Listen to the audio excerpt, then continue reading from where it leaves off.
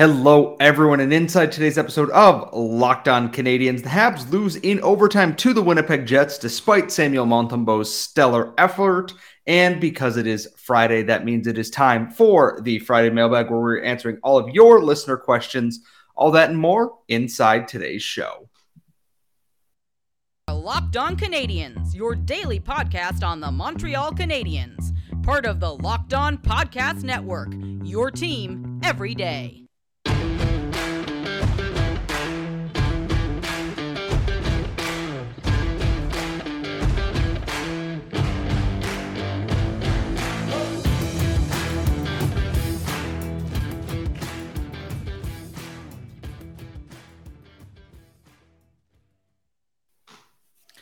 Hello, everyone, and welcome to episode 519 of Locked On Canadiens. Thank you for making us your first listen of the day every day, as always. Or if you're watching on YouTube, make sure you're subscribed and that you ring the bell so you know whenever we post a new video. And today's episode is brought to you by BetOnline. BetOnline has you covered this season with more props, odds, and lines than ever before. BetOnline, where the game starts. I am one of your hosts. I am Scott Matlin. I'm joined, as always, by the active stick, Laura Saba. And Laura, the Habs lost again, which is fine. They collected 5 of 8 points on their road trip through Central United States, Canada, whatever we want to call it, and return home to the Bell Center on Saturday. Honestly, not too bad for a road trip, especially early in the season where the Habs tend to struggle, especially against teams like the Blues and the Sabres, etc. So not too bad overall. I'm frustrated they lost in overtime in a game they had the opportunity to win, but it's better for the tank at least. So you see me nodding because I agree with everything that you're saying. The Canadiens had a much better than we thought showing overall in this road trip. I think they did a very good job of showing what they can do in the future, as well as showing how far they still have to go. Does that make sense? Like that, the weaknesses were highlighted, but also the strengths. Like we got a taste of it. Like it was tantalizing. Yeah, right? I look at this game and go, Nick Suzuki was great. That top line with Kirby Dach worked really well. We had the return of Joel Edmondson tonight, which was a really, long overdue thing. He hasn't played a ton in the past 2 years because of injuries. It was nice to see him back, but at the same time, the vibes were a little off tonight. The Canadiens played well. Samuel Montembeault especially played well. Absolutely out of his mind game there to get the Canadiens a point. I don't know what goaltender interference is. To this day, I don't understand what goaltender interference is. And this Neither game, does like anyone else. Yeah, clearly the NHL is just kind of making it up as they go at this point, which I think is even more frustrating. The managing editor Eyes on the Prize in our Slack channel went, it's fine if they overturn the goal and say it's a good goal. Okay, but why?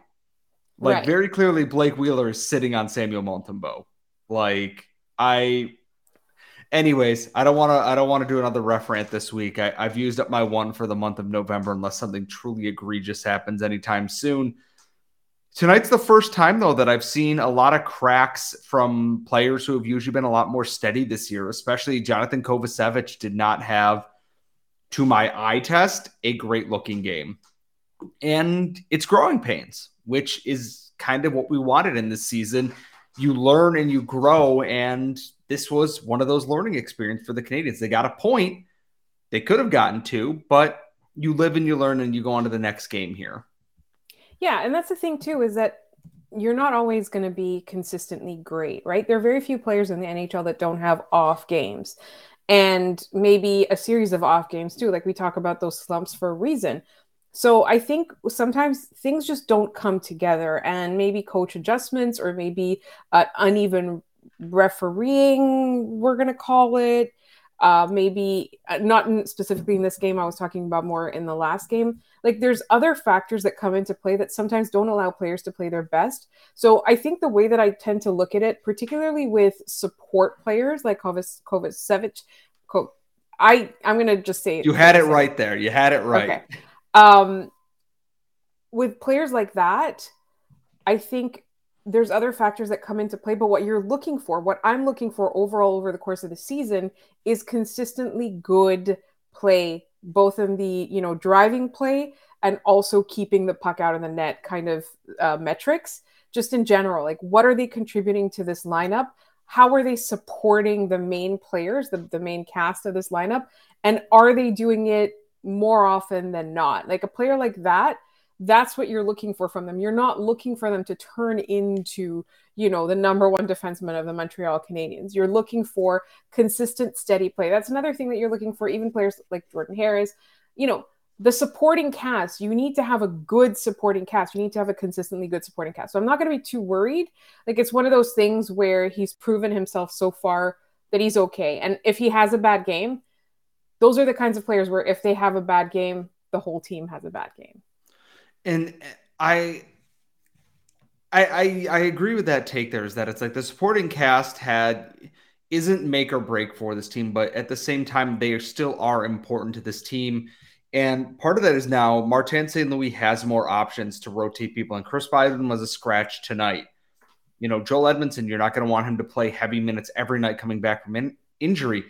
Mike Matheson should be nearing a return in the near future in the forward group right now. Joel Armia is back. You have Mike Hoffman. You have Rem Pitlick. You have Michael Pezzetta, Jonathan Drouin. You have Evgeny Dodonov, who is on IR. Won't be able to be back until next Tuesday. And going into next week, we will take an episode, talk a little bit about some of the trade rumors from Pierre LeBrun to see what develops over the weekend once the Canadiens are back home and on home ice, and kind of get that sorted out. But this is very good for what we want out of the Canadiens this year. Have good efforts, but lose in entertaining fashion. And that was entertaining. The frustrating part for me is that it's like, this is a game that when they're within reach, it's kind of like, it's frustrating because you want them to build on those wins. Wins are important to the development of this team. And they play Vegas on Saturday. Vegas is very, very good at scoring goals. Jack Eichel is absolutely on a heater. I'm very interested to see what version of the Canadiens comes out here and what the regression might look like for goaltending. Jake Allen's kind of come down a little bit. Samuel Montembeault just is refusing to acknowledge that goaltending rules exist to him and is putting on otherworldly performances, which good for him after last year. His regression will help the Canadiens in terms of falling down the rankings for Connor Bedard, even though they are already fairly low in that. But we will have a recap. We will have 3 up, 3 down. We will have discussion of the trade rumors or potential trades, moves, whatever, going into next week. We're also, I will be flying solo next week. My co-host is going on vacation, so it will be just me. But you didn't come here just for that news. Yes. I am going to be on some of the episodes, though. We are doing a special edition. Yes, we are. We will have some special episodes ready to go right at the start of the week. And, well, now what you're here for on Friday. It is Friday. That means it is the Friday mailbag, and all of that is coming up in just one moment. But first, as you know, today's episode is brought to you by the folks at BetOnline, and they're your number one source for all your football betting, whether it be NCAA with the college football playoff polls released the first time this year. Basketball season's right around the corner. The NFL is in full swing, and obviously hockey is around as well. They have everything you need, team matchups, up-to-the-minute news on transactions, depth charts, everything for every sport out there. And there's also things like golf, MMA, boxing. BetOnline will have you covered with all of that, with live betting and more. So go to their website today to check it out, or use your mobile device if you need to. And remember, BetOnline, it's where the game starts. All right. We are back. It is Friday. That means it is time for the Friday mailbag. And because we have so many questions, this is likely going to get split into part of one of the episodes next week. So if we don't get to your question on this one, we promise you it is in the chute somewhere for the other episodes next week. We are not ignoring anybody. We just got so many questions, which thank you for that. We love you. We love you, listeners, so much. And if you want to send us questions, we are at LO_Canadians on Twitter, LockedOnCanadians@gmail.com, or in the YouTube comments. Just please don't be a jerk, because we don't have time for that. No one has time for that. There's a lot of other stuff going on right now. Laura, where are we starting at in the mailbag today? So we've got a question from Mitchell S. in the emails, and it was right after last week's mailbag, so there has been a little bit of change since then, but here's the question. I like this subject line. Dad on, off the team. Hey guys, I listen every morning on my way to work.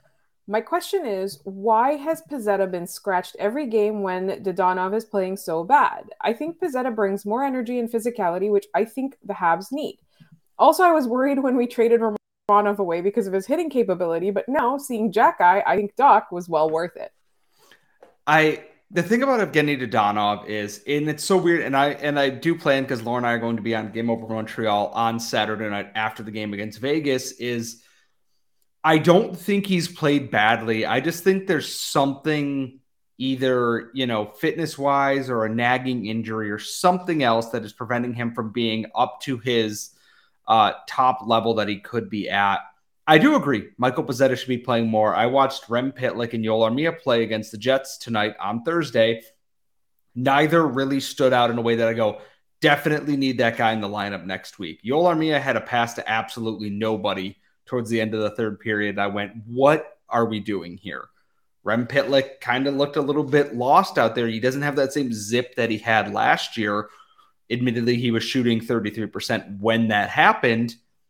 I don't mind seeing Pezzetta come in for more physical games, or just, we need that boost. And against Vegas, I wouldn't be shocked to see Pezzetta in the lineup this weekend. We'll see what's going on with Dadonov. There's too much smoke around this right now for me to think something else isn't up right now, but that's tinfoil hatting. That is not confirmed information. That's just me overthinking it a little bit right now. And that's one of the things that we love to do best as Habs fans, is overthink things right now and all the time. If we miss your question, don't worry. We are going to get to it in part 2. Like, the more I look at the number of questions, the more I realize we're not going to get to all of them today. So part 2 of the mailbag is coming next week, as always. JS. The subject line is goalies. Hey, gang. My question is this. With Carey Price's playing future very much up in the air, could you see Hughes and Gorton using one of their first-round draft picks next year to draft a potential future cornerstone franchise goalie, much like the Habs did with Price? If so, is there a goalie or goalies in the upcoming draft that would be worthy of that pick? That is a good question. And in case you wondered what I just Googled in the background, I just went to go Google 2023 NHL draft prospects and just Googled the year 2023. So we're doing great over here. That's a very good question, because I'm not a goalie expert, and I'm currently looking at on Elite Prospects, the top 15 goalies that are ranked here. And I don't know who any of these players are. This would be actually something that we could ask Hattie from Locked On NHL Prospects about. Right. And we can have people on to talk about this. Like, we will definitely use this as a subject for an upcoming episode. But the first question, I think, is still a good question to answer, like whether they would do it or not. Personally, it all depends on where they're ranked. Because like we've seen good goalies, go in. Henrik Lundqvist was a 7th round draft pick, for God's sakes. Like, goalies are voodoo and weird. So like, exactly. I am very curious on it. That now does, that does pique my interest a little bit. Is okay. Is there a goalie worth picking in the first round to make that worth their while? And I will have to posit that question to Hattie in a DM, or we'll have him on the show to discuss that, because I think people love their goalie content, and I love learning about those strange Kevlar wearing, mask wearing dudes between the pipes. Yeah, I think it depends on, number one, where they're ranked, and also like if any of their goalies in the pipeline between now and the next draft show kind of promise. Like you said, they're voodoo, like goalie curves are unpredictable. They often take longer. So I think the question is worth asking. I think with them, like within the front office, the question is really worth considering. Like, a discussion needs to be had, because we know that this right now for this team, the goaltending future is not set. It literally, we don't know. So I think it's a question worth asking, and I love that. So we will have goalie prospect talk on this show. But in the meantime, I have a trade proposal in the Twitter DMs. I would like to read this trade proposal. It is a little bit long, and it's from Mulligana. Mailbag trade proposal for you. To Vancouver, Christian Dvorak. To Montreal, Tyler Myers and Vancouver's 2023 first-round pick with some degree of lottery protection. My rationale: I can't think of a team in the league in bigger need of a defensively responsible, cost-controlled center than Vancouver. They should never be playing JT Miller at center, and Dvorak would free up their offensive weapons to focus on offense. It also gets them out from the last year or two of the atrocious Myers contract, depending on how early they pull the trigger, and gives them an additional $1.5 million of cap space to work with. The Canadiens get their veteran RD, who is in no danger of actually helping them win games and climb up the draft board, clear up some logjam at forward, and add a first-round pick that has the potential to be quite high. We know that Hughes wants another first, and he strikes me as a guy who knows which firsts are more valuable than others and will do his best to go after those targets. If I'm Hughes, the Vancouver first is my top target. If the cost to take on the Sean Monahan contract was a first, I think this is actually a better deal for Vancouver because they get more than cap space. They get a useful, cost-controlled asset and out from under a worse contract with more time remaining on it. The benefit for Montreal is the potential for the pick to be more valuable than the Calgary pick. I can even start the discussion because one downside I see with this is that Dvorak takes a lot of tough defensive minutes and frees up other centers like Suzuki, Monahan, and Dach for more offensive opportunities. If Dvorak is gone, someone has to shoulder that load. It's probably Monahan. Does that make sense? Does that hurt Monahan's value at the trade deadline? So now this is a little bit of a longer question. I think that I even said, I replied, I was like, I hate Tyler Myers. He's a useless tree with a terrible contract. But I understand the rationale here. I think it's really intriguing. I would say, though, that Dvorak being gone would put Kirby Dach back at center. And that's something where we've seen that his play has been significantly better playing on the wing with good players, right?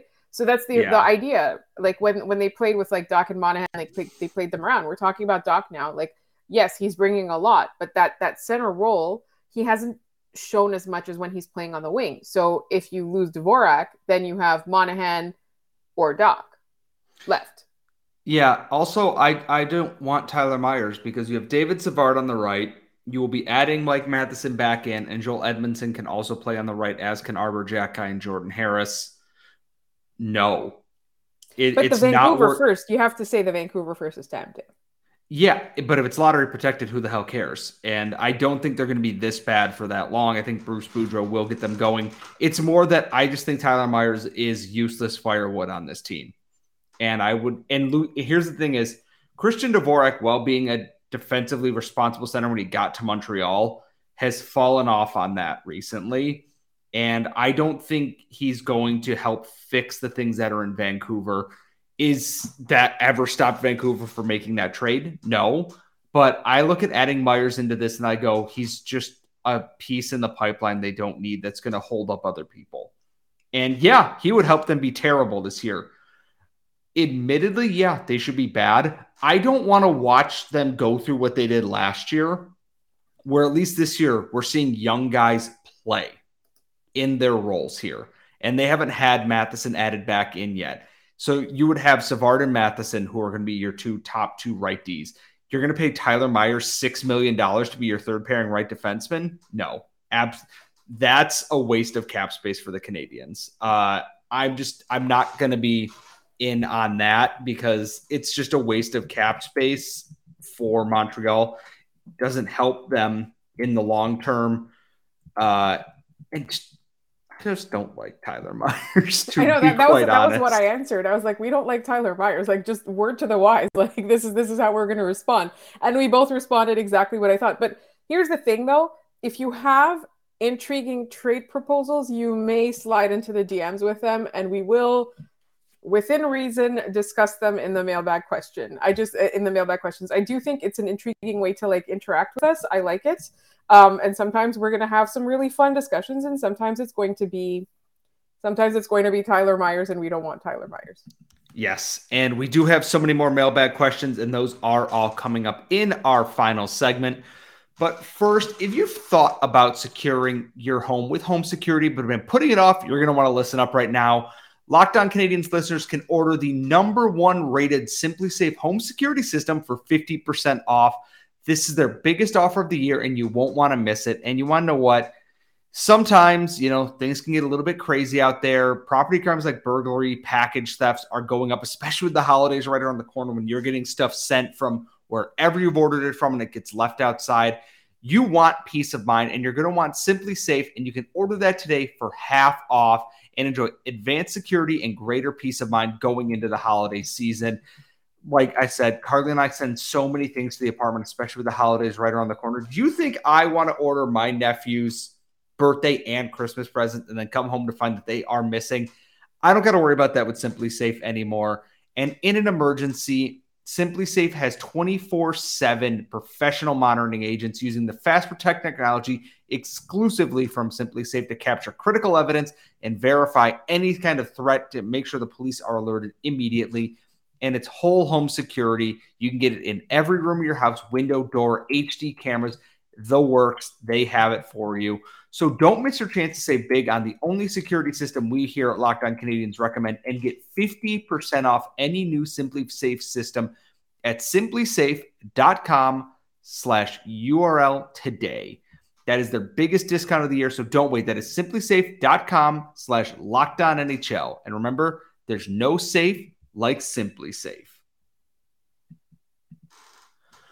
We are back here at Locked On Canadians. Remember, if you want to send us your mailbag questions, at @LO_Canadians on Twitter, LockedOnCanadians@gmail.com. We are going to get to a couple more questions here in the final segment, and anything we didn't get to, we're pushing into an episode next week, so don't worry. Your questions will get answered either today or Monday or Tuesday next week, so do not worry about that whatsoever.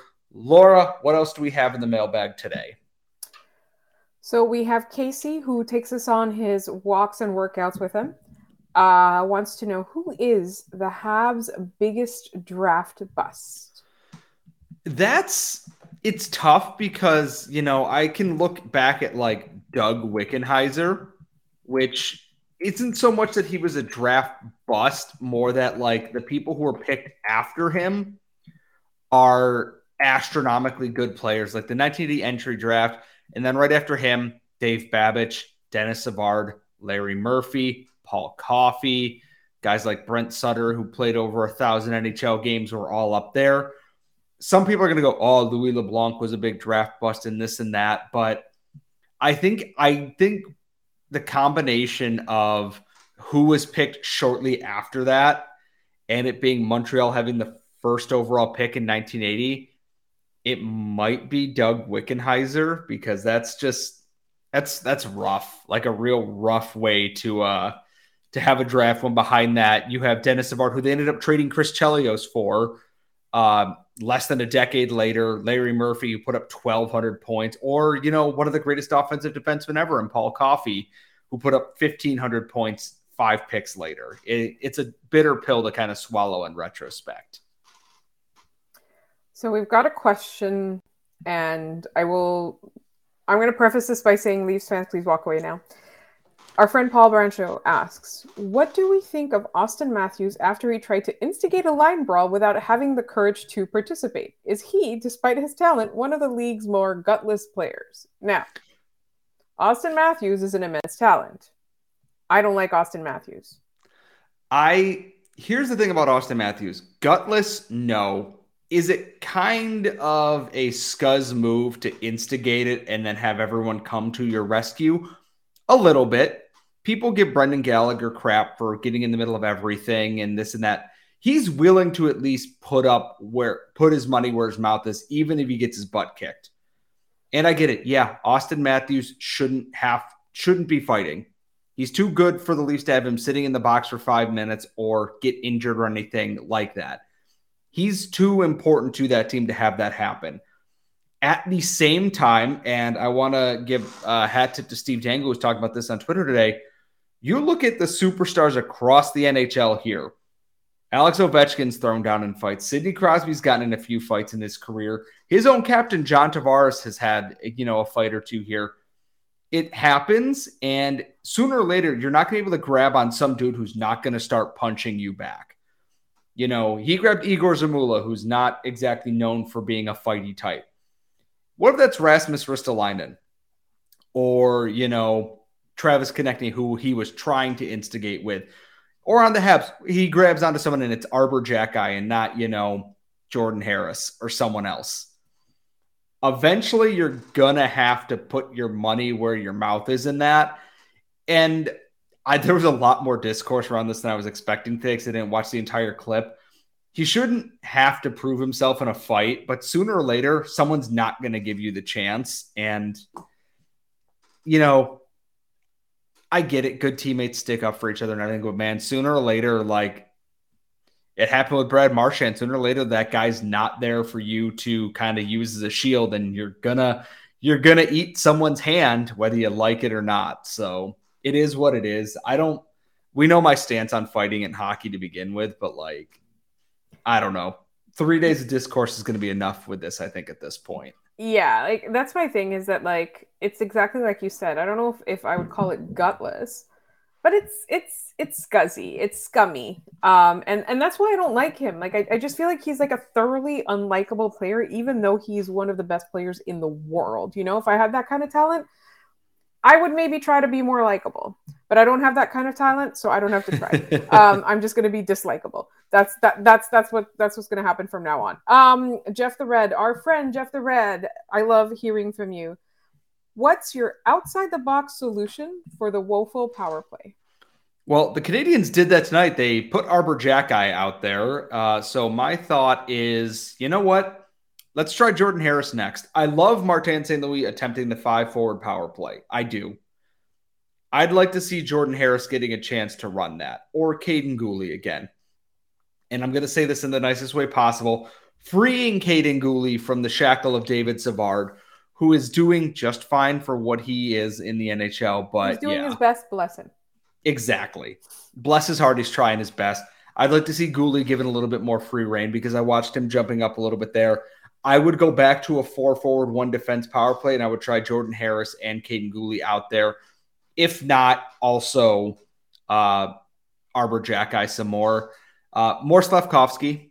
Always more Slafkovsky at this point. I don't really have any complaints because I thought the power play didn't look awful, but the bar is admittedly embedded in the crust of the earth. So it's not much to impress me with the way the power play works. So Jeff said outside the box. So my question is, why not have a 5 defenseman power play? Because